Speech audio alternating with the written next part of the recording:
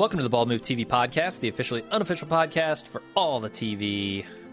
I'm Jim. I'm Aaron. What are we covering today? We're covering Falling Skies, The Bridge. A cornucopia of things. Falling Skies, The Bridge. Some non-TV stuff. Bridge, some non-TV stuff. We're going to talk about the Godfather movies towards the end. Got to talk about the reboot of Sailor Moon Crystal. Oh, Christ. I didn't even know that was rebooted. Yeah. What else? We will not have an update on *Halt and Catch Fire* this week. We probably will have another television episode next week because we've got the debut of *Masters of Sex* this weekend, premiere season 2. The Strain. Also the Strain series premiere, although early reviews of that seem like it might be a shit show. It definitely could be. But there's like all kinds of shit shows. There's a shit shows like Falling Skies is a little bit of a shit show. And True Blood and American Horror Stories, but they're fun to watch and they're entertaining. And then there's shit shows that have no redeeming qualities whatsoever. We'll have to see which is which. I feel like the last few trailers, because I've got a little bit of vampire fatigue.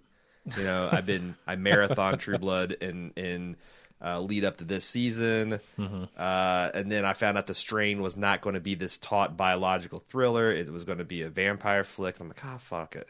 But these last few trailers, man, they've got this real... These are not the True Blood, Twilight, Bela Lugosi vampires. These are body horror, alien-type vampires. All right. And the squick factor on that's high enough with me, because, again, I'm something of a horror pussy, that I'm kind of back into being interested again. I think that this is going to start to kill me because this Sunday now I have The Leftovers, Masters of Sex, The Strain, and what am I leaving out? True Blood. Fucking True Blood. I got 4 hours of television coming out on Thursday Sunday nights that I'm covering in some fashion for the show. Sure. And I don't get any advanced copies, unlike the Steppenwolds and Greenwalds and all those other guys. You need to pick up Falling Skies as well. Why not? Throw that on the pile. I did. I caught half an episode of Falling Skies with you just now. Yeah. Want to talk about The Bridge first, or do we want to talk about Falling Skies? Sure, let's talk about The Bridge. The Bridge is back, and I haven't seen The Bridge, by the way. I've not seen season 1. I haven't seen the new premiere, so I'm going to be asking questions. Okay, great. The entire time. Season 1 I covered as basically open threads on Bald Move last year to give me something to do in between Breaking Bad and Walking Dead coming back. Okay. And I thought it was going to be a really nice Breaking Bad replacement because it's set in the American Southwest. So set this show up for people who don't know anything about it, because I'm almost in that camp. It's about drug smuggling in South Texas. There's that.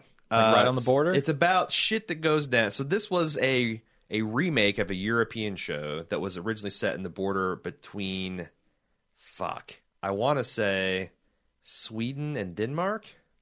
Okay. It's called Braun, and it was about this murder that happens on this bridge, and the investigators... Murder is not what I think of when I think of the border between Sweden and Denmark, honestly. Right? I got to go back and see this, because this show seems like it would have to transform, because Denmark or Sweden is not as interesting as Juarez, Mexico. Certainly or not. El Paso, Texas, in my opinion. I don't know. Maybe there's real shit going down there. But the premise is, and some of this I found out is, I've gone, because I followed it. I was a real big fan of The Bridge, and this backstory where you've got this El Paso, Texas, that has maybe 1 or 2 murders and serious crimes a year, versus Juarez, right on the border. There's a bridge separates it, where hundreds of people go missing and are murdered every year. Yeah, there's beheadings and shit. There's all sorts of horrible stuff. At one point, you see a guy who's just tied to a telephone pole with 20 knives sticking out of him because you've got Mexican police abducting young girls and having all-night rape parties. Okay, you've got some exploration of coyotes and how they get people across the border. You've got the drugs coming in, but the central plot is a woman is found on the bridge at the very middle, bisected, and it's 2 different women. It's the top half of a judge from El Paso and the bottom half of just a missing girl. And there's a note that kind of ties this mystery of, why you know, why is it this one way on this one side of the bridge, and why is it the other on this other side of the bridge? You know, what? Okay. And this interesting if you've got a first world country bordering a third world country, and it's the only instance of that happening in the whole fucking world. Okay, yeah. And that's a super interesting question, and it involves this. The American detective, the El Paso detective, is this girl named Sonia, who's played by Diane Kruger, and she is.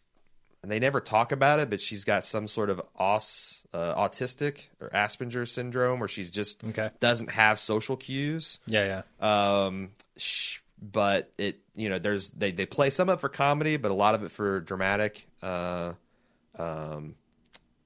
purposes. She has this mentor relationship with this character who I believe his name's Ted Levine. He's Buffalo Bill from Silence of the Lambs. You're just wow. great big fat people. Does he talk like that? Yes. Oh, he sounds exactly like Ted Levine. Oh, shit. But he's 25, 30 years older, and he's this wizened, big belt buckle, big hat wearing police chief. I think he might be a lieutenant, but he's got the head of the detectives, and he's got this special relationship with her because Sonia's sister was murdered by this guy. And this guy Ted Levine got all cowboyed up and shot this guy in the head and turned him into kind of like a vegetable.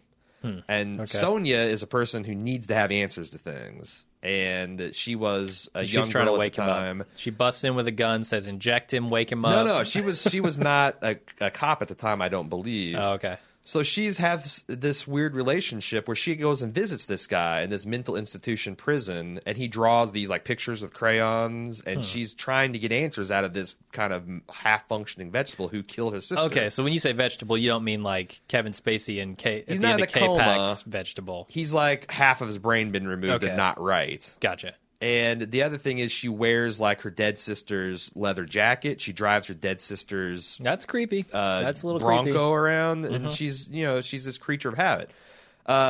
She's get paired up by this really fucking awesome detective from Juarez, who's like the only good cop in the whole country, apparently. The guy with the mustache. The guy with the mustache, Marco Ruiz, who's played by Damian Bashir.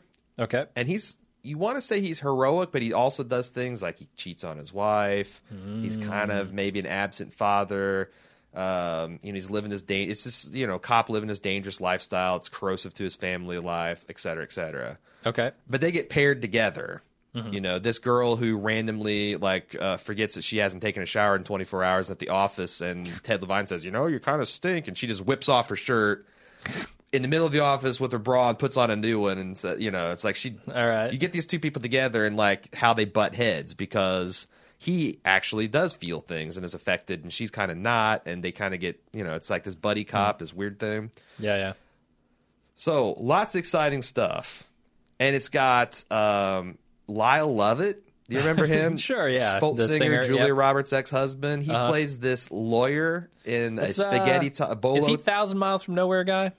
I don't have no fucking clue, man. Okay. You'll know. I mean, he's got this weird face, this weird hair. He's wearing a 10-gallon hat and cowboy boots and a suit and a bolo tie. He's a lawyer, the American lawyer for Mexican cartel that represents their interests. Wow. Okay. And you see like all these different political things and how judges are involved. Matthew Lillard, SLC Punk, Iceman from Wing Commander. That shitty baseball movie with Freddie Prinze Jr. Oh, yes. He's a mini Freddie Prinze Jr. sidekicks. He plays He was in 13 Ghosts, too. Good guy. Yeah. And he's aged into this like crazy... He's a reporter who works for the El Paso Times, and he's got a drug and alcohol problem, and he's also haunted by experiences that they use flashbacks to reveal all the backstories of these characters. It's super interesting. His most famous role, though, my favorite of his, has got to be Hackers. I mean, it's just he was in a Hackers phenomenal too. Role. Yeah, he was, and he played a weirdo. Well, he always does. He plays a weirdo here, and he's really interesting, and he works with this other girl who commutes from Juarez every day, Emily Rios, which you might know as Jesse's girlfriend from Breaking Bad. Okay, definitely. Andrea? Yes. Yeah. So there's all this stuff. This is good stuff. This is, you put it in the soup. The problem is the main course, which was this body found on the bridge, turns out to be this elaborate and bizarre serial killer, Joker-esque plot involving Marco that just gets increasingly off the rails until it gets solved with like 2 episodes. It's almost like that this series realizes it's cratering and it pulls out with 2 episodes to go and kind of says, okay, well, we fucked up with the serial killer plot. Season 2 is going to be more about like the weirdness of the border. It's going to be about the disappeared girls. One of the just a larger plot. Yeah. Like Emily's character, Adriana, I believe is her name. One of her sisters is abducted. Okay. They like directly tie this together, and now she's like super committed and like going to Matthew Lillard like, you can't fuck around. Like if we have to bring pressure from the American side to get this thing going. So you got that going into season 2, that they're going to get back to the roots about why, the fucked up things about this border town, the 2 border towns. Yeah, we need to fix these and the 2 worlds. And it's just great characters on the Mexican cartel side, great characters on the American enforcement. They've introduced a lot of new people in the first episode of season 2. Do you remember Parker Lewis Saves the Day? No. There's this giant man that played the subverbal like Neanderthal and his name was Kubiak. Okay. He's like Hulk smash type of guy. I haven't seen him since Parker Lewis Can't Lose. He plays the new DEA agent. We've got a new Mexican, I forget, is it a new American president or a new Mexican president? Either way, the Americans are pissed because they've had 3 years and millions of dollars with these cooperation with the Mexican police to try to crack down on these cartels. And now the Mexicans are like, you know what? Don't call us, we'll call you. Trying to cut the DEA guys out. That is a problem. There is a bunch of bloodbath in the cartels, and that continues. They send. Do you know Franca Potente? I think is how you pronounce her name. No, Run Lola Run. She was Matt Damon's girlfriend in the first Jason Bourne. She's got a really distinctly. Sure. Yeah. So that's the one where she was driving him around Paris, right? Or exactly. Paris. Okay. She plays this. Seemed like a very buttoned down fundamentalist Christian from Juarez, who's escorted by this almost mute, menacing Latino guy. And she's going around and like settling, like she meets with this president of a bank who apparently fucked up a $60 million wire transfer. And an ear gets cut off. Later on, you find her like covered in blood, and it's in the middle of the night, and she's naked and hosing herself down in a car wash, one of those like little self-contained car wash. Yeah. And Marco, because of the resolution, in the I'm trying not to spoil too much for people that want to go back and catch this, but he's suffering a lot of trauma from the end of the serial killer campaign, and he's kind of like holed up in a bottle. Because he's the one good cop, he's found out that some of his men are like they open up with this badass drug raid where they're all kitted up like ninjas, and they're storming in there and getting drugs and money. One of the guys, his fellow SWAT team, takes a shot at him. Oh, all right, sure. But they're all wearing masks, so he can't tell. So now he's got this paranoia that that the boss warned him that if he doesn't quit fucking around and pushing against these cartels, it's going to go bad for him. Now this is starting to happen. But there's some intrigue because there seems like there's a straight-laced prosecutor that's been appointed to the Chihuahua State. Okay, and he is now working with Marco to kind of like go through the cases and sift through some dirt, which his boss seems like he's corrupt as hell. And I even talked about some of the more interesting, like there's this, you think he's a coyote, he's this really weird guy named Steven Linder who kind of talks like he's Sling Blade, but you find out that you think he's kidnapping women and killing them, but he's actually hustling troubled women across the border and taking them to this like born again Christians compound where he protects them and looks after them till they can get back on their feet. Okay. Again, it's how much does this deal with the political issues around that particular area of the border? It's interesting because these questions are asked, but they're asked by and they're seen through the eyes of these low-level detectives and newspaper reporters. Okay. But now we're actually seeing like the head of the DEA meeting with the governor of Chihuahua, I think. What? That's the state of Mexico that Juarez is in. Okay, I did not know that. I know, and it's very confusing. Right? It's just very confusing. Okay. I don't know what the word Chihuahua means. I don't know, but So- I think small, Sure. epileptic dog when I think of Chihuahua. Yeah, pretty much. But outside of that, I have no context for it. So And hell, I could be pronouncing it wrong. That's what I heard. it's Chihuahua. Chahuahua, Chalua, Chipolte. But so anyway, it's super interesting, and if they can tell this story without going down another serial killer plot, a too clever by half, ticking time bombs, crazy ass, Saw type murder traps. This is going to be a really hot show. Okay, cool. I'm super curious about it. I just haven't. I got like halfway through season 1 and was like, well, I haven't seen it yet, so I'm probably not going to go through and catch up on it. Mm-hmm. You said I could probably start on season 2, but it just aired last night, and I was watching The Godfather for some reason. Well, put a pin in The Godfather. Which we'll talk I will about say, later. Yeah, so people ask me, is this show worth watching? Uh-huh. And there's some shows that I'm like, you got to at least try. Yeah. You got to try Mad Men. You got to try Breaking Bad. You got to try Mad Men more than once. If you're Jim Jones, you got to get in on. I mean, there's some things like Boardwalk Empire, unhesitating recommendation. Mm-hmm. Other things like Justified, Walking Dead, The Bridge, where I'm like, I got to know more about you before I know if this is going to hook you. Yeah. Like, it's got the look and feel and some of the action of Breaking Bad, but it's got some of the crime procedural stuff of Justified. It doesn't have any of Justified's like humor or charisma. That's what I was going to ask when you said like comparing it to Breaking Bad. I was like, Breaking Bad has quite a bit of humor in it. Does this show have any humor, or is it super serious? It's the only humor comes from like Matthew Lillard, because he is all right. He's a world weary, yeah, addled alcoholic wise ass. That sounds right. I think he's just playing himself in this. But I mean, his eyes are especially googly, and he's walking with a limp, and there's all this other stuff. Yep. So I hope in the last 15 minutes I've given you enough to where you're either in or out. I will say that this is very much like Justified. Mm-hmm. Don't worry if you didn't see the first season, because the main plot is completely truncated. Mm-hmm. Watch the previously for the first episode and just jump in, because I think you'll be able to figure things out as they go. I wasn't sold until I knew Matthew Lillard was in it. Probably. So now I'm sold. And there's a who's who, like who's the dopey dude, almost retarded guy on The Office? Is it Kevin? Kevin? Yeah. Mm-hmm. He plays Matthew Lillard's AA sponsor. All right. But he's not like Kevin at all. Sign me up.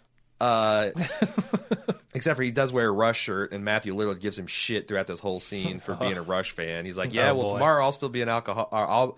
Tomorrow I'll be sober, and you'll be still be a Rush fan. Wow.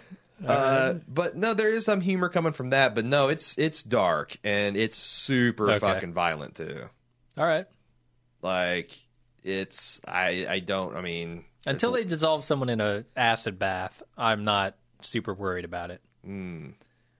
I don't know. It's That's like I said, it's not going to put you level. off. You're a gorehound. If you're walking, you'll be fine if you've seen Walking Dead or any of those things. But if you're like a Mad Men fan, Lyle Lovett's the first scene is Lyle Lovett coming into this condo, and he just almost slips on this giant pool of blood. And there's just body parts everywhere and dripping on his hat, and it's like 3-dimensional gore fest. Sweet. But the other thing is, if you do go back to watch season 1, mm-hmm. Diane Kruger's portrayal of Sonia is going to bug the shit out of you for 2 or 3 episodes, and it seems like that either you get used to the way she is, mm-hmm. Or they tone her down enough to where it's just a little less jarring. But she is a lot to handle, but it's intentional. I think you're supposed to be irritated with this person that has no social graces. Sure. No ability to empathize with people, or at least not in the way that you would normally. And she like kind of wigs out sometimes. But I know in the past you've compared her to Claire Danes' character in Homeland as far as going crazy, right? I would say that Claire is maybe less sympathetic. Claire Danes' character, Carrie, because Carrie can empathize with people, where Sonya just can't. Mm-hmm. So It's kind of where I was going with that. It's like, not to be too insensitive, but sometimes when you're out and just minding your own business and a person like Sonya would just start talking to you and like your first reaction is, oh shit. Because maybe your first reaction is, oh shit, A-Rod. No, this is just going to be a uncomfortable, difficult social interaction, but you're a good person, so you just you gamely go with it. You don't want to hurt anybody's feelings. That's what the first 3 episodes are like with her. Okay. All right, well, I'll probably check it out. I'm curious to see, like, they do, I would assume, a fair amount of character building in season 1. Sure.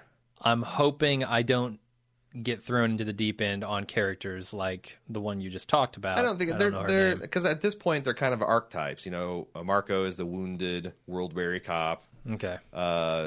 Matthew Lillard's the drunk trying to recover sober professional that now has a cause. Sonya is Sonya.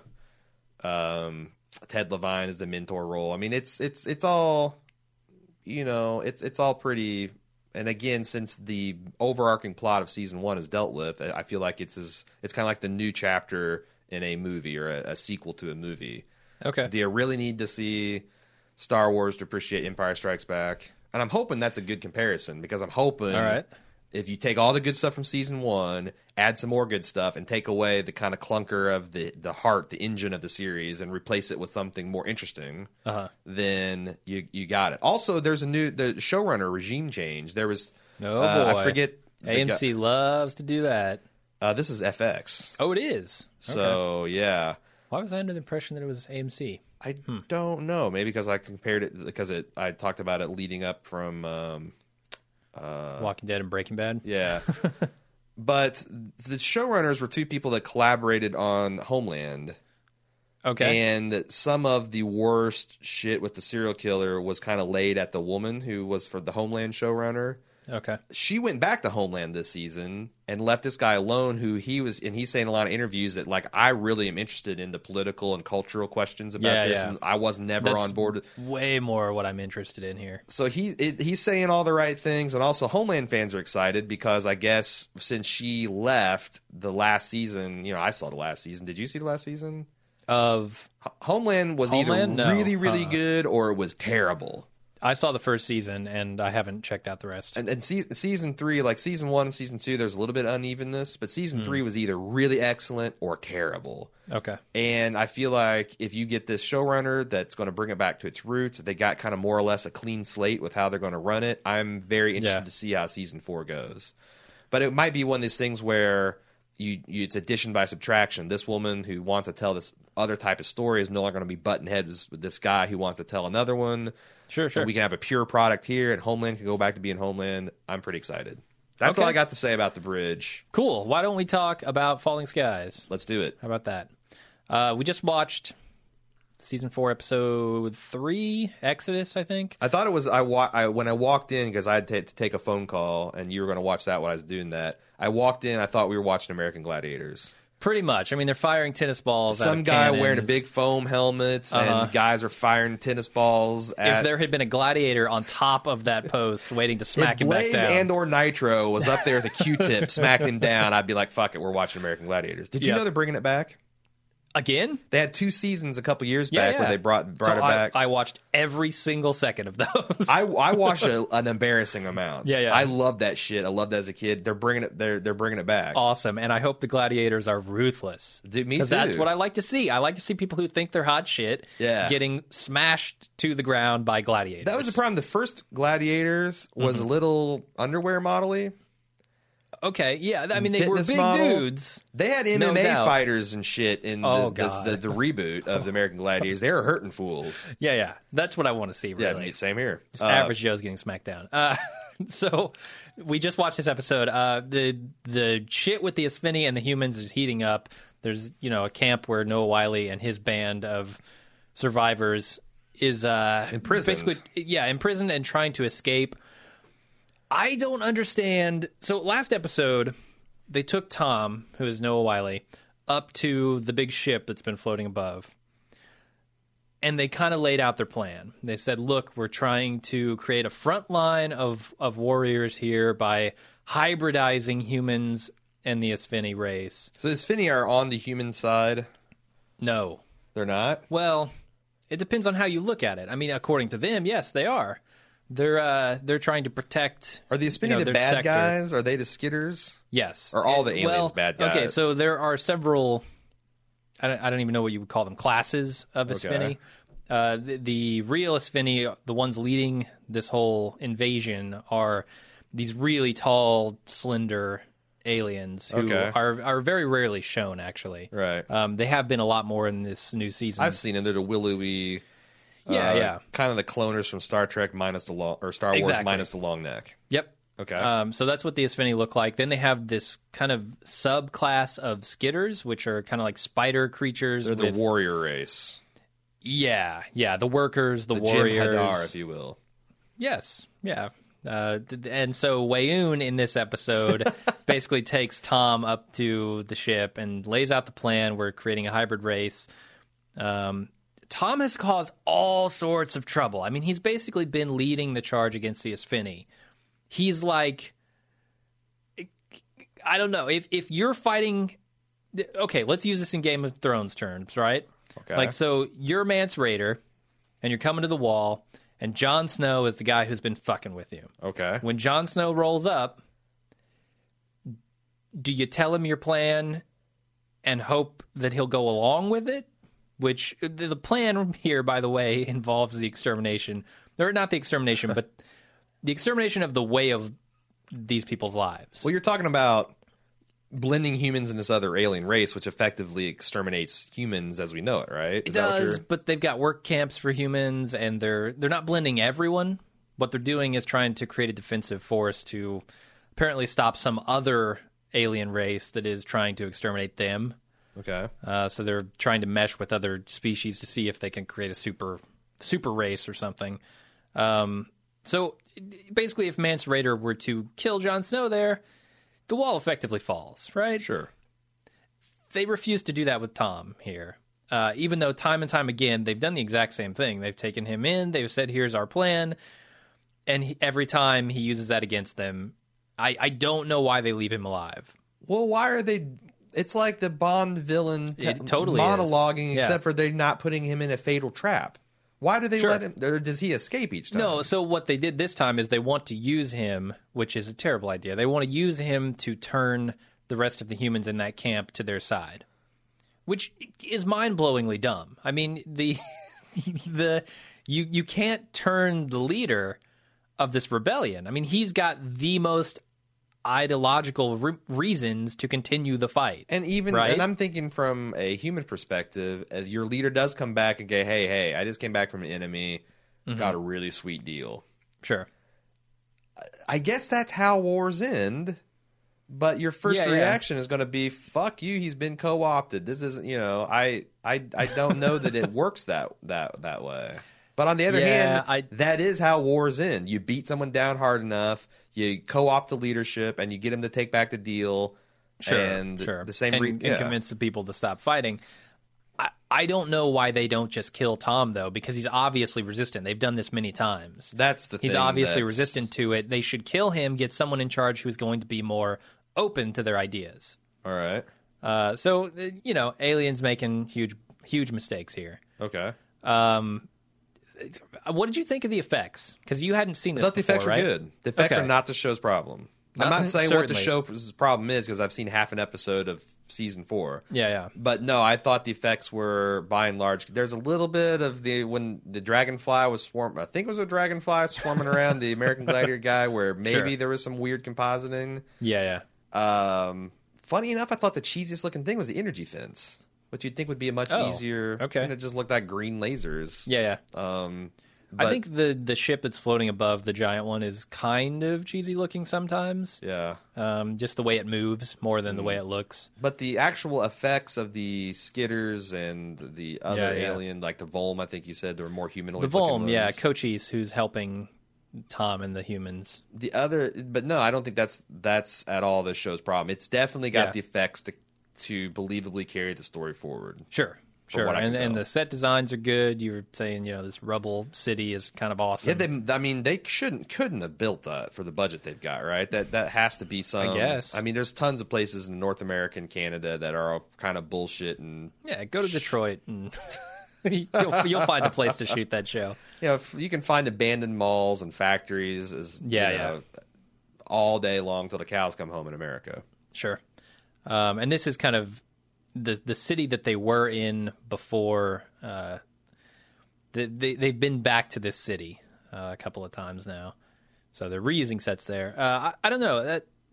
There's another plot with Lexi, who is the first of the hybrid race, and she's kind of been this almost cult leader, almost an unwilling cult leader. Like she did something and a cult kind of sprung up around her, not necessarily because she wanted it to, but because it just did. Gotcha. And, she's embraced it. I mean, she certainly views herself as the leader of these people in a way. It's the plot of Monty Python's Life of Brian, basically. Kind of, yeah, pretty much. She has no tablets.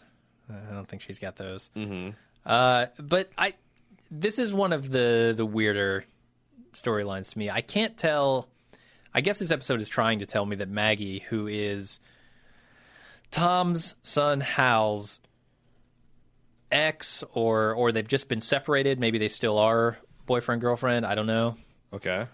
She was pretending for a while to be in this cult, and then when Ben, who is one of Tom's other sons, and he kind of has superpowers too, came and tried to convince her that this is not the right thing. She How does Tom flipped. have superpowers? Tom does not have superpowers. Oh. Ben, who is his son, has superpowers because he was harnessed with the... Did you see... No, you talked about this last time, that they've got this mind control thing. Yeah, that they strap to children. Uh-huh. I think it's exclusively children. I don't think I've seen an adult strapped with one of those. And when I say children, that's loose, up to 20 or so. Okay, right.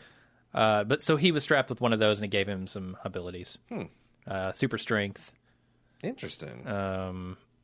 The ability to heal? I can't remember exactly. They haven't gone to that well very often this season.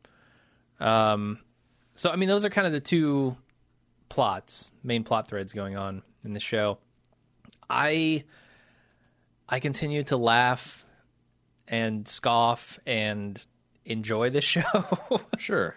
It's almost like they've taken a hybrid approach to this show. Let's make it kind of cheesy, but let's have these undertones running through it. I cannot get over how good some of this underdog humanity stuff is. And Tom himself being this historian character. He was a professor at a college teaching history before this, and all of that knowledge is what he's using to fight against the Asfini here. And that stuff comes into play very heavily this time with his ambush. He's talking about Geronimo and Guadalupe and the Mexican army, and that's basically what went down him jumping there. off that building, is that explicitly Geronimo reference? Maybe. And here's I don't know. Here's how culturally idiot I am. I know Geronimo only that he was a famous Indian chief, and that for whatever reason, when us kids used to jump off of things, or Sure. we used to say Geronimo. And I feel like that's something that came from watching war films where people jump out of airplanes, or maybe even cartoons, which are probably racist as hell. So did Geronimo jump off a fucking cliff to avoid cavalry charge or something? Not because specifically a cliff. Okay. So he tells the story. He tells the full story of Geronimo in this, and I caught large chunks of it, I guess, not all of it. But Geronimo was, like you said, a Native American chief. He goes into this town of Guadalupe, I guess, in Mexico, and he assassinates somebody. Okay. And he baits, and then he walks back out into the desert, and he baits this military to follow him. Okay. And then once they get out into the desert, it is an ambush. The Mexican army is slaughtered, and Geronimo stands up on this rock and looks over the piles of dead. I don't know for what reason, but he doesn't jump off the rock. He doesn't do anything crazy. He doesn't say He doesn't say my own name and jump off. No. It's more of just a trap story, a story of an ambush and a bait. So how does Noah Wyle get out of this? Because we both were like, the fuck? He jumped off like a 18, 19, 20-story building. Yeah. There is a river, but it's like 100 yards to the side. It's very far away from the building, and he's very high up. Yeah. And even if you were to land in the water, which might not be possible, guaranteed safe. It's more than likely not safe. But this guy, okay, how strong are his character shields? Because that's my question. Super strong. Okay, he's been there since day one. I was just wondering if they were going to pull, and like kill him. No, they won't kill him. Because of Walking Dead, I like guarantee it. Rick Grimes has strong character shields. Would not surprise me if he dies in any upcoming season. Because that's the kind of show it is. I wasn't sure if Falling Sky is the same. He is wearing the Faraday suit on the show. I mean, there is and he has no way way more he than dies. 90 seconds. He's got 90 episodes. Okay. Way more. Gotcha. The other kind of subplot that's been going on for seasons now, since they met up with him, is Pope. And Pope has kind of been the rebel and sowing dissent and just being a general jackass, causing trouble, working against Tom. In some ways. I mean, they've had moments where they've come together and they've seen eye to eye and helped each other. I want to say that this episode is finally going to make Pope a good, actual good guy. Yeah. Because he's the one when he's like the guy Sawyer breaks his type, hand. Right? From the Lost? Yes, very much like Sawyer. When Dingo, as they're calling him, I guess, or as Pope is calling him, breaks his hand here, Pope straps on the suit. Right after a scene where Tom says, I don't trust you because you're trying to tear people apart. Sure. Just like you're doing right now, because he was complaining about the plan and how it's not good and how it's stupid and going to fail. So at the end of this episode, he's the one who finally comes through, saves the day, makes the plan go off. And then Tom and him have a scene at the end where he's like, you need to start trusting me because I'm a good guy. He said that before. They've done this before, but this time it felt like maybe. Has he done an overtly self-sacrifice? I mean, I thought the man might die. We were speculating on maybe he'd die and he'd fling the backpack at this thing that they're trying to blow up to take down the shields. What's going on with the old man? Weaver? I guess the guy with the hat, frequently wearing a beret or whatever. A beret? Maybe it's not a beret. He's the old grizzled military guy. Yeah, Weaver, the guy from Armageddon, right? Yes. Okay. He saw something like a creature skittering around. Yeah. At the end of the episode, where staking out these humans, it seemed like they're still I feel like that at any time aliens can just come and round them up again. They're out in the open. They're burning fires. It's weird. So they showed a lot more of the Skitters last episode because they were kind of all congregating in this little cubby hole, and probably 25 of them poured out of the thing. This time it seems like there were only 4. Right. 3 that Tom killed with the building coming down, and then 1 that was following the other group of survivors. I don't know if that's a lone Skitter who's just following them and is going to report back. It seems like that might be the case. Right. But they have fucking spaceships and shit. Like, they should have at least as good of satellite surveillance as we do. That's the one problem I would have. No. So it's weird because last season was all about the scarcity of these Espheni forces. Okay. So yes, they're super powerful, but there aren't very many of them. And what they were trying to do is erect this planetary force field, which would keep any of the Volm from getting there and stopping them until reinforcements could show up. Okay. Because the invasion force is just like an initial beachhead, a probing action sort of thing, and it just happened to be super successful, and they fucked us. So there aren't very many of the Espheni out there. They need to get Tom Cruise. An immortal Tom Cruise in Groundhog Day to fight these guys off, obviously. I haven't seen that yet. I haven't either. Oh, okay. But I've seen the trailer. Sure. So. Anything else you want to talk about? Not really. I mean, I'm still enjoying it, and I'll continue to watch it. Because I was got on the wiki, and as you know, I'm a lore whore. Okay. And I'm just like absorbing this shit, like all these different alien races and factions and technology, and like I get off on that shit. Sure. I can see myself enjoying it. I think it's a little too late for me to start right now. Well, it's all... I got so many other theories on my list. I want to say it's all slightly less interesting than the vision you have in your head. Then the rabid fanboys make it seem like on the Wikipedia when you distill 4 seasons into a single page of breathless prose. Yeah, all slightly less interesting. Shocking. Absolutely shocking.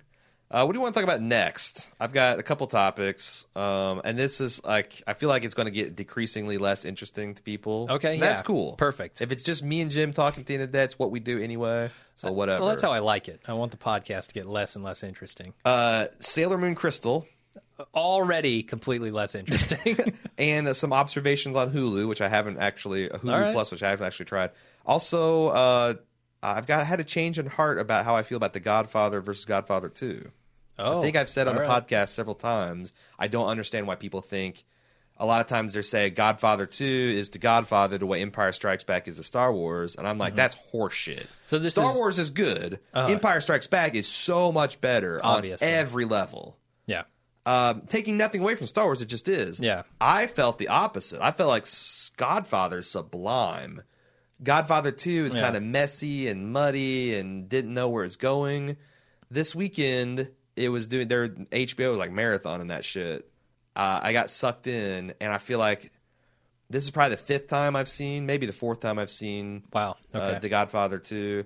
I finally get it. I'm finally starting to see why people prefer The Godfather 2 to Godfather 1. Now, it might be just because I've seen The Godfather probably 12 to 13 times. Yeah, I think I've now seen it 3 times, and that's still, it's just as watchable. This is a perfect time to have this discussion because last night I watched Godfather, stayed up late. Godfather. It just happened to be on HBO, and I was like, yep, let's do this. I was talking to my girlfriend, and, it was restarting, and I'm like, you've got to get my ass off this couch, or I will sit and watch The Godfather again. The Godfather is a masterpiece of cinema. It is. It's the...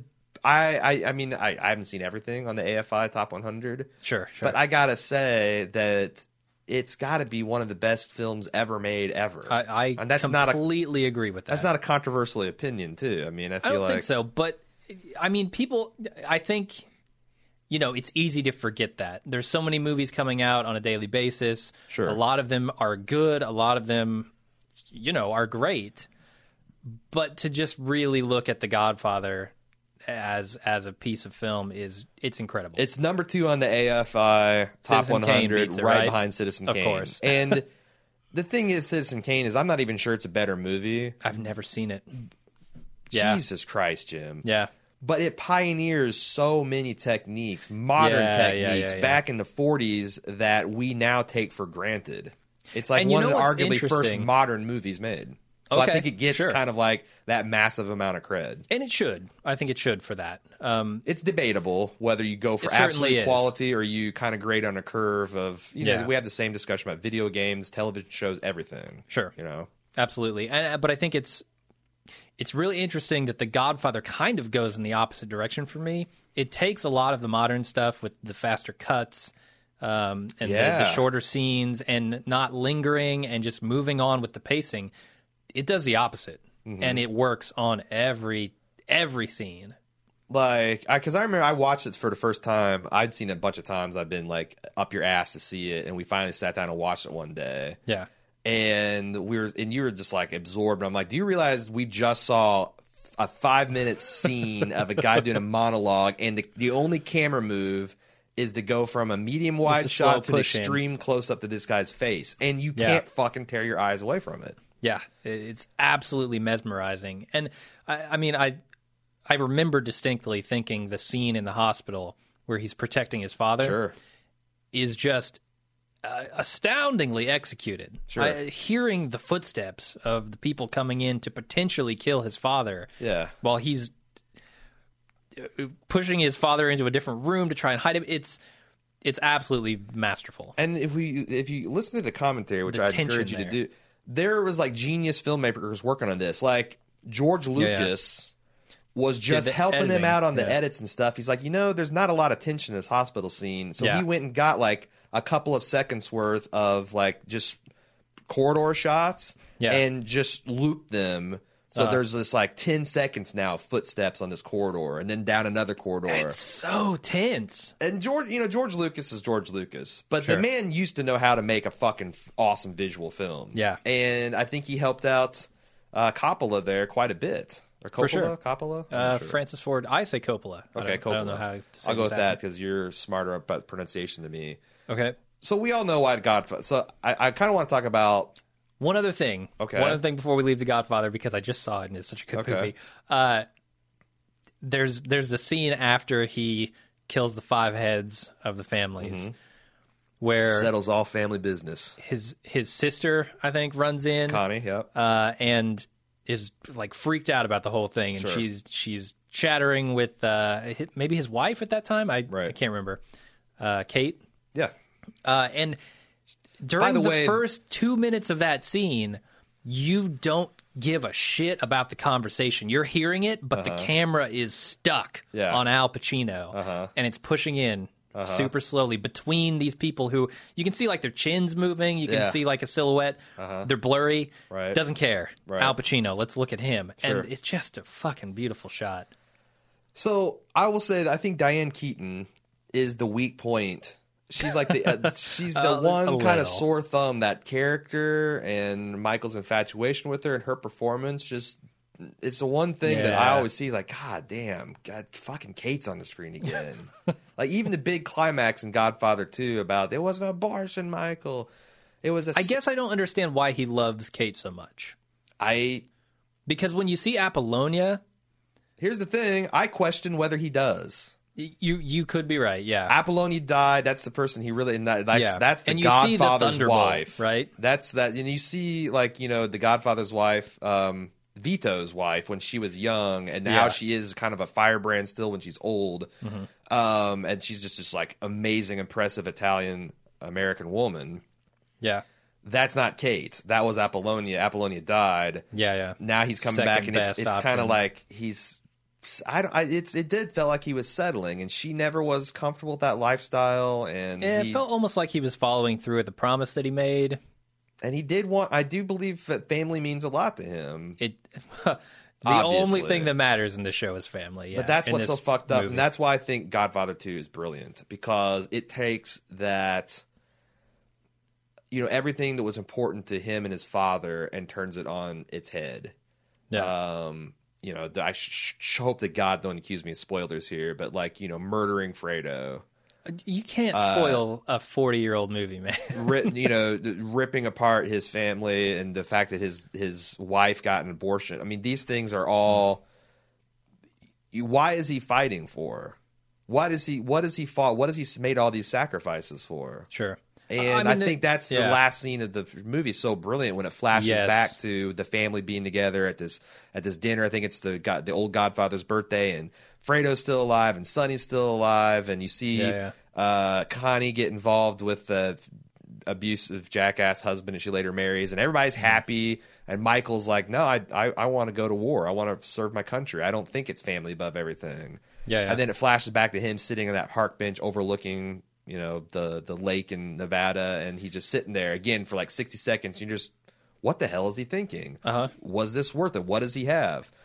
And it all stems from the first movie as well. So it compounds on top of that, right? I mean, the ending, which I never understood before last night, of Godfather is very, very weighty. As far as the decisions that Michael has had to make. I mean, there's a scene with Vito and Michael in the garden, and he's telling him, "I wanted to do things right. I wanted to get our family to a position of security. There just wasn't enough time." And it's not like I just had too much shit going on. It's like I did everything I could. I made the wheels move as fast as possible. There just wasn't enough time in my life. And that is astoundingly weighty considering the following scene with the orange peels where he dies in the garden. And he's also kind of losing. You can already tell because he's kind of repeating himself. He's already losing and he's aware of that. I think that's... It's extremely sad. Anyone that's exceptional at anything has to feel that sometime in their life. We've talked a lot about athletes. Like what it must be like to be entering the prime of your understanding a particular sport. You're in your mid 30s, and it's like you've got all these years of experience, and your muscle memory is there, and you understand at a great strategic level, and you can take advantage of these young guys. But then your body betrays you, right when you're ready to take over the world. And it's sometimes it's like, last year you were great, this year you're just another guy. Next year you're out of the league, and how fucking brutal that must be at a very young age. Yeah, and even more so when you are that great at it. But if you're like a Steve Jobs, and you've done these exceptional things, and now cancer is going to kill you, or like The Godfather, we see what a kind of an awesome specimen of a human being he is throughout the 2 Godfather movies, and then he doesn't have enough time to win this war the way he wants to, and it's not the way he wanted to with Michael. Michael was the dream that he had of going legitimate and being a senator, a judge, or he didn't want this to continue. And then Michael got caught in the same fucking trap. He does, yeah.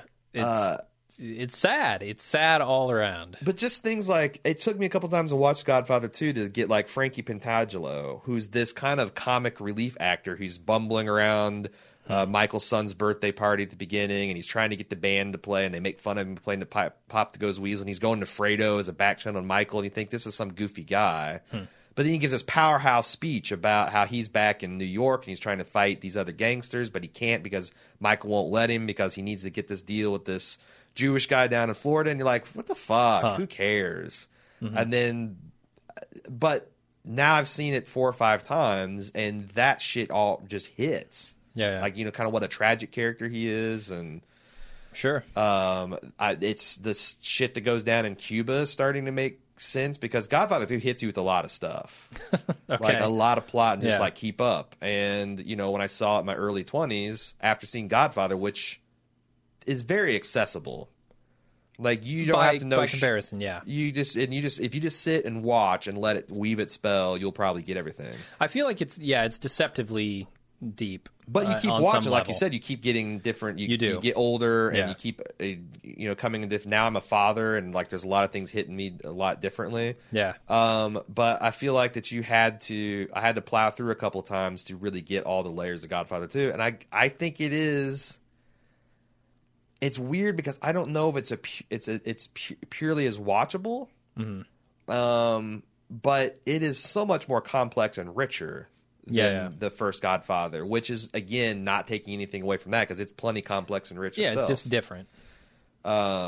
But there's just not as much fan service, or like hitting you with Luca Brasi and hitting you with the horse in the head scene and hitting you with the murder of the Don. That stuff happens relatively early on in the film. It's like the wedding scene, and then which is interesting, and then all this shit happens. Where the Godfather is a much slower burn. Godfather 2? Godfather 2. And the scene between like Michael and Tom Hagen, where he explains like, this is why I've been cutting you out this whole time, but now it's not because I didn't trust you, it's not because I didn't view you as his brother, and now I'm turning over the safety of my entire organization and my family to you. Makes perfect sense. Beautiful, given the first movie where he does take him out of the business, but you can see all along that Tom is the cool-headed, the level-headed, he wants to bring Tom into the legit side. It's got the future. And he's trying to protect him from the criminal side to make that happen. And I would say that that's a case of retconning if we didn't understand what kind of character Tom was so thoroughly from the first one. So, and then things kind of break bad between him and Tom towards the end of the movie, and it's just everything goes bad. And maybe that's why I didn't like it as a younger man, because Godfather felt like it kind of builds up to a Walter White triumph. You got this terrible guy, but he triumphs over even more terrible, lesser men. So bittersweet though, and that's something that I don't know that you fully understand the first time you watch it. The closing scene where you realize what he's done. Already he's taking baby steps to murdering family members, and he lies to his wife, and that's it. That's over. His Michael Corleone of the beginning of the movie dies. He has become his father, essentially, at that point. I mean, I'm not saying that Vito has lied to his family. I don't know if that's true, but he's in the position that his father was. He's running this show, and he's doing things kind of the way he doesn't want to do them, Right. but in the way that's necessary at this point. So now I think because I've never decided to do this, but I'm ready for the commentary for Godfather 2. I've never listened to that track and gone into behind the scenes the way I've really delved into the Godfather. Yeah, I haven't. So I'm expecting that to really kick off my Godfather frenzy again. I might take a weekend I don't have my kid and just like do a little Godfather marathon for myself. Anything else we want to talk about that before we talk about Sailor Moon Crystal? Nope, let's move on. So I got roped into seeing Sailor Moon Crystal because my girlfriend grew up in the era where Sailor Moon was big. Sure. And she loved it. And this is basically like, when we were excited as young men that Star Wars was coming back, a complete new reimagining, whatever. They reboot, Star Trek. We're just inherently interested. That's how she feels about Sailor Moon. Okay, sure. And I'm like, okay, whatever. I'll watch it because that's how I got roped into True Blood, and it didn't turn out so badly. But then I read an article on Grantland by Emily Yoshida. They do a lot of this stuff where they talk about a subject, and this is a male-dominated site, Grantland. They take the subject and they explain why you, as a beer-drinking, sports-watching dude, should care about this thing. And they lay out, like, from a fan, this is why I care about it, and you kind of can get a little glimpse into the idea of what it's like to be a fan and why are you a fan of it, and they do little clips from YouTube. I read this article, and I started to get kind of excited, about, like, what the magical girl genre in Japan means and why this was such a huge, groundbreaking thing years ago and why women are into it and, like, the juxtapositions between this very kind of overtly feminist agenda of empowering women. And, in fact, most of the main heroes are women, and a lot of the villains are women, too, versus this very girly exterior too, where you've got these young high-pitched girls in skimpy outfits and they're putting on makeup to transform into these warriors, and they're obsessed with boys and shopping and all this other stuff. It's like that's is hard for me. Those ideas seem to be at odds, right? So Crystal is something that is a Hulu Plus exclusive. I do believe it's also available in other countries, but in the United States, if you want to get it legally, it's a Hulu Plus. And they've, judging from the first episode, because I actually went and watched the original first episode as well, it seems like a shot-for-shot remake with... I guess there was always a problem, because on the American, you got the American dub, and back in the 80s, 90s, they changed things. Like, there's a lesbian relationship between two of the Sailor characters that they retconned in America as, like, their cousins. Because you can't have can't gay people in a cartoon, for Christ's sake. Sure. And the fact that they're pitching it towards children rather than adults, they kind of neutered some of the more adult themes. And it seems like this is being reimagined where some of that stuff is more streamlined and it's more like, okay, well, maybe kids watch this, but we're going to assume it's adult. There's no American dub. That makes sense. I mean, the kids who grew up with it are now adults. Right. And it's all... Good point. That's why, like, Transformers is overtly violent and Transformers and dark is a and giant depressing. pile of shit. But yes, that said, I'm still going to go see the new one. I have not seen one since number 2. And number 2 completely turned me off. Was a shit show. It was 50 minutes of action at the end that was all bullshit and offensive. Yeah, racial stereotypes and all sorts of shit. Yeah. Hey, man, I was with you until I saw Optimus Prime riding a Dinobot in a trailer. Oh, and I'm like, that's how they get you. I know, and I'll probably suffer for it, but that was too cool not to check out. All right, I've derailed us. Sorry. But it's on Hulu Plus, and I used Hulu a couple years ago when it was like the only way to get SNL, and I thought it was shitty. Like, the video quality was shitty. Finding stuff was hard. Hulu Plus... the video quality is really good.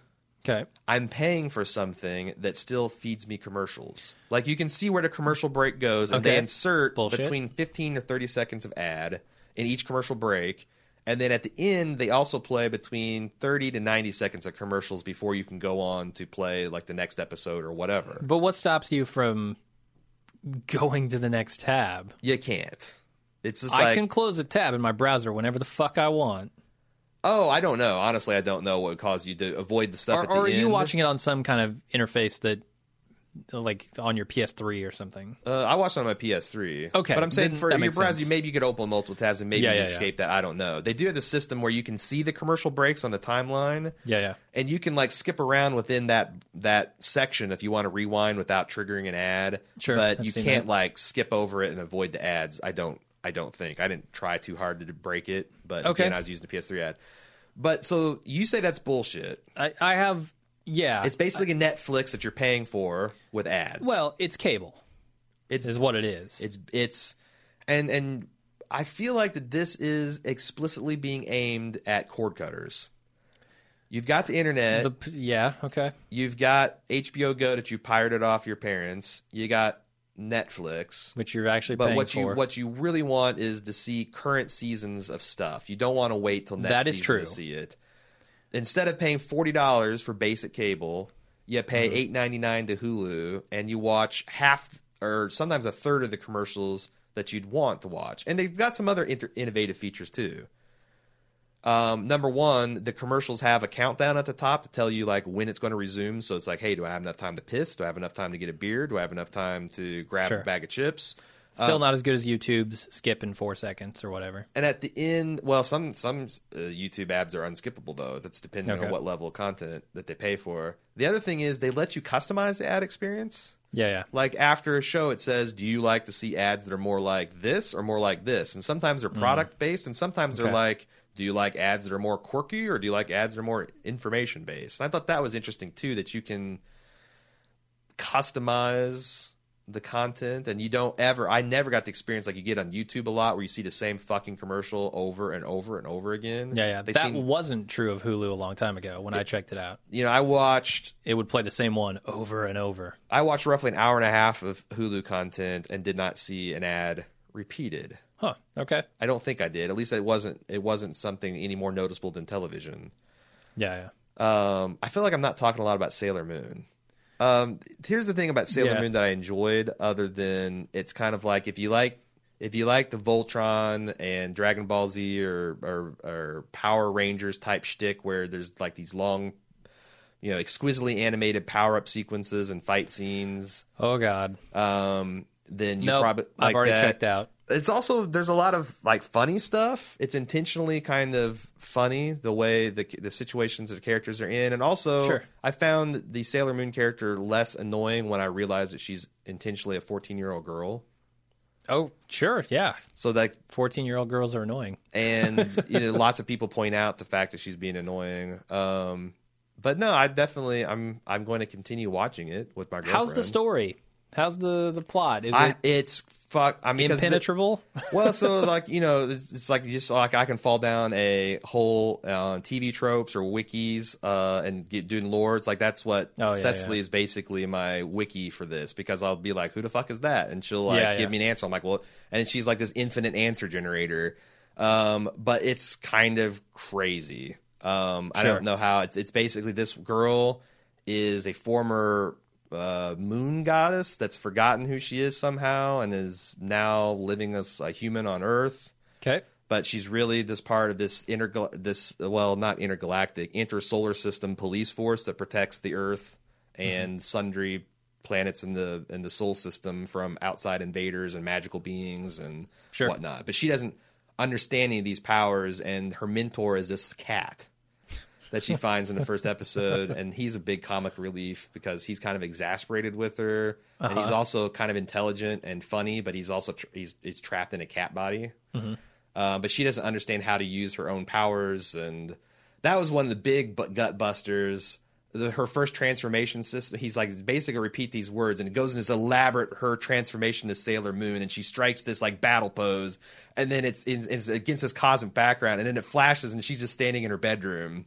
In this battle pose, it's like the juxtaposition of like what it's like to what transform. people would actually see versus what it feels like to transform. Yeah, like right? later on it's probably, but it's like played for laughs. So it's this awesome thing. But nope, you're still a 14-year-old in your bedroom. You're not doing anything with these powers, and that really tickled my fancy. Huh. I don't know. Like I said, I don't. This is basically for. God, I say basically way too much on podcasts. For all the women that Sailor Moon was a part of their life. Just letting you know. Yeah. There's new shit out there. It's got better animation. It's supposedly got a spiffier plot. It's all subtitled, so you gotta be down with that. Yeah. But subs versus dubs, man. Those two have been button heads for 20 years, decades. I'm agnostic. I've seen. Yeah, I used to hate anime. And then I had a niece that was into it, and she stayed with us for like a week. Yeah. And I fell in love with like Full Metal. I started just making fun of it, but within a week, I was like really into the story of Full Metal Alchemist. Sure.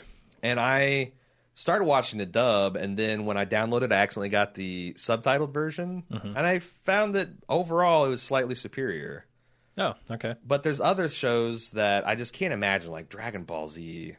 Ugh. It's terrible. I can't imagine anybody watching Dragon Ball Z. How can you be passionate about whether you got dubbed or subtitles in that? And there's other things like Princess Mononoke and Howl's Moving Castle, like the big budget releases that the American dubs are fucking excellent. I've seen them both, and I don't know how you could. They both have their charms. You know? I was thoroughly impressed by Mononoke. I was the same boat as you. I hated anime until I saw Cowboy Bebop. And that kind of changed my mind. Right. And then I watched Samurai Champloo. Samurai Champloo's fucking same people. awesome. Yeah. Great stuff. So I've seen not both. dissing the anime, just Right. not into the girl power 14-year-old No, stuff. that's the thing. It's like It's not my cup of tea. I get irritated when anyone says I don't like this particular type of music because it's like Someone does. not only that, but there is a country song that you will like. Oh yeah. And it's like, probably Garth Brooks. No, but I mean, you can't just condemn a genre and say it's trash. Yeah. Because there's good stuff in almost everything, and even anime. Who I still don't get the fandom. That's the one thing. Like when we go to different cons and stuff, and people are like anime cosplaying, I'm like, ooh, that's a little too much for me. Okay, but I can't say that all anime is crap. I used to say that. Yeah. Some anime is crap. Certainly, anything is crap. It's like if a Japanese person say, crime dramas are terrible. Well, some crime dramas because are terrible. They've seen replays of CSI and Law and Order, and it's like, okay, well, I can forgive you that opinion because you just haven't tried enough. Of it. Sure. So anyway, that's my review of that. I feel like we at some point need to have a larger conversation around Hulu Plus and advertising online and streaming stuff, and because I'm super interested in where that's going. But then I feel like and I'm really super scared of where that's going to. You're really anti it, but I have a vision of where I would like all of this to go. Sure. And it's not pirating and everything is free. I'm not in that camp. That's silly. You can't. It's impossible. Stupid. People have to live, for Christ's sake. Yeah, even making podcasts, Yes. you have to put food in your mouth. Unfortunately, unless it's a pure hobby level, at some point people got to get paid. And if you're okay with everything under the sun being produced at a hobby level, fine. But you're going to get a lot of shit. And you're not going to get you're not going to get the epic. You're not going to get Lord of the Rings. You're not going to get Game of Thrones. You're not going to get those types of shows. Yeah. So I'm not in that camp, but I'm also not in the camp where I want the same model as basic cable on the internet. I think that's fucked up. Right. So it was like, is there a patronage system? I think the thing is, there's so many ways to get paid, and like that's something we talk about on Bald Move. We want to structure this to where, there's many we ways can afford to live our lives. So we can afford to keep pay making ourselves. this. Yeah. But it's very important to us to be like, eventually I'd like to get to the thing where we have ads, but you can also opt out of the ads with certain other participation levels. Yeah, and that's the thing that I don't like about Hulu is that I'm not only paying, but I'm also being fed ads. But we're in Whereas this weird... Netflix has kind of acclimated all of us to the idea of paying for a service without ads. Well, but I mean, that's listeners of Bald Move could be forgiven to be annoyed the fact that we have people that are paying to support us through Subbable, or are using our Amazon link, and yet still have to sit through a hover ad because we haven't worked the technology, and we're working on some way to fix that. Yeah. Or you can, if you have these other ways to support us, you can opt out of the ads if they annoy you. But I feel like they're kind of in the same boat where because of licensing technicalities and the content producer's wishes and the cable company's wishes and the consumer demands. They're just trying to figure things out. So I feel like Hulu doesn't make sense to anyone that's not a cord cutter. Why the hell would we pay for stuff that we can just DVR? Yeah. And still have to sit through commercials. We can't zap through the commercials. So if you're a cord cutter, this is how I get. You can, in many cases, watch stuff the same or maybe a day or two behind, but you don't have to like Netflix. You can't see season 2 until season 3 drops. That bullshit, unless it's an exclusive. Yeah, no, you're right. There's a definite delay that's kind of annoying on Netflix. I feel like, though, that Hulu is kind of pulling us backwards in a way where Netflix was pushing us forward because Netflix is making its own content. Certainly. Netflix can be, the network television of the internet without ads. But this was the interesting thing about Hulu is because this Sailor Moon stuff is original content. I mean, it's not technically, but they're the only ones that have the license to distribute it in any kind of live fashion. Okay. And it comes out, one a week. And it's weird. It's not the Netflix model where it's bingeable. It comes out once a week. I'm assuming it's timed for when it's airing in Japan. Yeah. But yeah, it's a weird one of these things where 10 years from now, we'll probably have all this figured out. We talk about all the time, like HBO, there is a metric. Yes, like there's scale. A threshold. There's a golden scale in HBO's corporate office where the money they're getting from those cable subscribers is balanced against how many people they could get to pay for HBO Go for $9.99 a month. Sure. The second that goes over 51%, they're going to say fuck you to the cable companies. They're going to cut the cord. They're going to cut the cord, right? Yeah. Which is exciting time, but it's still a real thing. These companies, and the frustrating thing is when these dinosaur companies ensure the success of their business model through legislative fiat. That's what pisses me off. Yeah, there are a couple of avenues they take. That's certainly a huge one. And I'm not saying like stuff like digital rights management and things like that. I mean, there's some things you have to do to protect. Yeah. I'm not saying free piracy for everything. But you're talking about net neutrality almost specifically, right? And the other things like, the way cable companies use de facto monopolies to cut out physical monopolies. Yeah. Which are subsidized by the government and the people. Sure. To then net charge people more. Net neutrality is a very complex topic that I kind of speak out both sides of my mouth. Well, you can have a nuanced view of it. It's okay. No, the internet says I can't. Even as far as like a content creator perspective, I like what Netflix was doing, making their own content, kind of becoming the cable companies. That's the way to go. Not just feeding off of these old school people. And the companies that are really smart, like the AMCs, the HBOs, the Hulus, they're saying we got to own this shit. We can't own the content, own the channel, because it's going away from we're just carrying this that the other people are making. Yeah, the internet because why would you? That. Yeah, the internet is everywhere. Right. We have to start producing this so we can still getting paid. AMC with The Walking Dead, HBO's been doing this since day one. Yep. But now Hulu and but Netflix I feel like Hulu is Amazon's hurting that model a little bit because, like, I'm willing to pay the fee. Like, make Netflix $15 a month, double the cost of it. I will still pay it if you can produce good content, get better, more recent stuff. Well, I'll pay more. What if Hulu'd say we're going to go Hulu Super Plus? It's $15 a month, absolutely no ads. Sure, that's much better. In my opinion, I don't like the model of being forced to watch things that you don't give a shit about. Wasting my time is much harder of a sell than having me pay some extra money. Yeah, I just wonder why they don't do that. Because there's a reason Netflix doesn't have everything under the sun. Sure. And it's because broadcast companies want to make their ad money. Yeah. And this is like Hulu's way of saying you can have your cake and eat it too. We'll give you steady licensing, but we'll also recoup some of this on commercials. I don't know, man. I'm a lot more laid back about it than you are. You're very strongly opinionated. I'm idealistic about what I want, certainly. Yeah, and I don't. I mean, at the end of the day, I can sit through a 30-second ad. I've been sitting through ads all my life. But that's not a good reason to say let's continue ads. But it's also just not because a good... you've been doing it doesn't mean you should continue to do it. I also think it's a bad reason. I've been eating Taco Bell too much for the past 25 years of my life. Doesn't mean I should keep doing it. I also think it's a bad reason to say, well, I'm not going to eat at Chipotle because it looks like Taco Bell. Certainly, yeah. So I'm saying, like, it's not a good reason to reject a service because it's using an older ad model. No, and I think it might actually have some sort of function as a transitionary device. And again, get the content It's the missing link from these cable companies, show them the value of being online with the ads, and then maybe later take away the ads if you can, or introduce that super premium.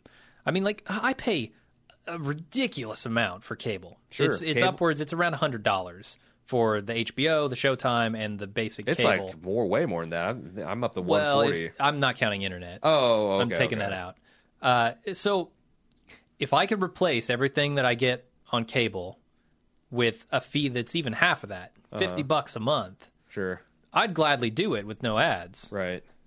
I might do it with ads if I could get everything up to the minute. Well, the other thing is, like, all these big cable companies can always respond by slashing a price. I gotta feel like that Comcast would still be making fat profits at half the price they are now. Yeah. So is that the doomsday scenario? If Netflix and Hulu look like a threat, they're just like, fuck it. Free basic internet, only pay for premium. Cable, internet's, you basically, for $50 a month, you can get everything. And we'll throw in internet calling too. Shit, why not? But then are they going to cut Netflix and Hulu off? No, but I'm because saying... that doesn't help their cable service at all. I'm saying that with their on-demand and their DVR, people might say, why am I paying $15 for Netflix? Why am I paying $15 for Hulu? Why do I want to cut the cord when I can get one pipe that's got everything for cheaper than all these things together? Right now, it's working in Netflix and HBO Go and Hulu's favor because you can cut the cord, pay $20 to $30 to $40 for internet, and be at 60% of cable and get 90% of the content. If Comcast pulls the switch and just says, hey, we're going to offer this shit for $50-$60, the cord cutting... I mean, the consumer wins either way, right? The trouble is... people aren't cutting cord because they hate cable. They're cutting cords because they're trying to save money in increasingly tight economies. Yeah, the really weird thing is that cable companies are internet providers as well. And that just, the monkey wrench that throws into everything. Because they have control of your access to Netflix, basically. They have monopolies across the country. Yeah, but the same thing happened to... You can switch to DSL, but what the fuck are you going to do with that? Sometimes you can't. But the same things happen to the phone companies, which were which were monopolies. Mm-hmm. I remember when it used to cost $1 a minute to talk long And you know distance. What? They broke those up. Well, and because it was fucked. But new technology and new legislature were able to do that and busted it wide open, and now you've got effectively free long distance calling. Sure, yeah. With cell phones, I haven't paid for long distance calls ever. And if you do, if like you're in a corporate environment where we do need plain old telephone service, the per minute fees for long distance are pennies now. Sure. So. People always are, when they're talking about net neutrality and how the internet, they're always like, oh, it's just going to get worse. It's going to get worse. Well, we'll look at the phone industry. There's a glimmer of hope there. Things don't have to get worse. Kind of. I mean, I'm still paying $10 per gigabyte on my phone service. I'm still paying 20 cents per text message. You're a guy in 1985 bitching about why it cost $1 to talk to your brother-in-law in California or whatever. No, you're right. You're right. I mean, it's too new of a thing to actually say. So we'll see. I mean, I feel like when I talk to people my age in this group and this kind of like relative level of informed, there's a lot of despair. I'm like, I don't know why, because it's just as likely that we're going to have a huge bounty as it is that we're just going to get progressively put in smaller and smaller boxes. Especially, I don't know that that's true. I think the problem here is the legislation and stuff like that. Because when you have forces with massive amounts of money actively working against the interests of the people in general, we don't have much of a way to compete with that when you have a monopoly of the physical sense like they do. Yeah, the American people are still powerful when we get pissed off. And our fucking internet and cable TV is just the kind of thing we'll get pissed off enough about to make that's the shit we really care about, right? Seriously. Shit's going down in Egypt. I don't give a shit about 80,000 kids on the U.S. border, homeless and abandoned. Yeah. But, I gotta have Breaking Bad, man. I gotta have it. It's sad but true. It's the one, it's not a special, it's something that is increasingly affecting us all. Yeah. So, we'll see. Do we have any other shows to talk about? We got a lot to talk about next week with The Bridge and Masters of Sex coming, or The Strain and Masters of Sex premiering. Catching up on *Halt and Catch Fire*. Well, yeah, we'll be caught up on that. We'll talk about that. Yeah. But no, not right now. All right. Well, then why don't we do a little pimp and get out of here? Yeah. Speaking of getting the bills paid and antiquated methods, we're kind of exclusively on the patronage and people helping us out because it's hard for two guys to get ads consistently. And Sure. if you'd like to help produce these podcasts, if you find what we do interesting and informative, please go to subbable.com/baldmove and check it out. There is a way to give us one-time or ongoing contributions towards producing our content, and you don't get nothing for it. Number one, you get our podcast, which everybody does. But number two, there's some cool perk and reward levels where you can get some Bald Move memorabilia and merchandise and exclusive content opportunities. Check that out. You can also shop on Amazon to help us out by using our amazon.baldmove.com link. It's super easy. It takes you to Amazon, and everything you buy on that session, we get a tiny cut of, and it costs you nothing directly or even indirectly. Just for whatever reason, Amazon lets us have money because you use our link. I don't know why. It's crazy. We live in fear that one day Jeff Bezos will wake up and be like, the fuck am I giving all this money to podcasters for? Shut it off. Wean them off that Pete. There's an interesting model. Worse, they'll give it to kids that have cancer or AIDS research or something to benefit humanity instead of podcast generation. What will we do then? I don't know. Go under, I guess. You could. I wonder if you could build a television network where you're supported entirely by Amazon sales. So when I sign up for this, in order to play my videos, I have to install like a browser extension or something that automatically redirects Amazon.com to their link, and they get a cut. That's expressly forbidden under Amazon's terms, because remember, we actually thought about doing that. Even as a willfully installed browser extension? You can't do it. Because, this is ostensibly advertising Amazon. If it's a browser extension that just does it automatically, you're no longer driving traffic to them. It's like a captured thing. So, but it's expressed because we thought about that. It's like, it's not something skullduggery. It's like, hey, if you want to support Bald Move, click on this. It installs a browser extension, automatically does. And it's like, that'd be sweet because people wouldn't have to remember. Sure. They wouldn't have to always wonder, like, is this thing working? Turns out Amazon says you can't do that. Okay. So, anyway, other thing is rate and review us on iTunes for all of our various podcasts. That helps us grow the network and grow our audience. And telling friends and family. I'm always amazed when we start talking with people that do support us, how many of these people are like friends and family. Like when we are emailing people or we're talking to them on the phone because of different word level, and they're like, yeah, my brother or my sister turned. Word of mouth is super huge and important, and it helps out a lot. And if nothing else, thank you so much for listening and continuing to enjoy our podcast and all the things that everyone does, free or not free, monetary or not, to support us. We really appreciate it. Absolutely. All right, that's it. If you want to kind of discuss some of the topics, we're going to have a thread for this episode on Facebook.com/BaldMove. You can get the Jim live on Twitter @BaldMove. And you can also send stuff into TV@baldmove.com. But this is didn't have any feedback this week. Yeah, I don't know. First of all, I got to check and make sure that's hooked up. Oh boy. Second of all, I got to make sure. I just don't know that this is the type of podcast that people like send long form takes into. Sure, we do a very surface level discussion of any of these shows on this one. Hopefully, we'll get synced up on some of them that we can have a little bit more meatier discussions. Yeah, definitely. All right. Well, thanks everybody for listening. And until next week, I'm Jim. I'm Aaron.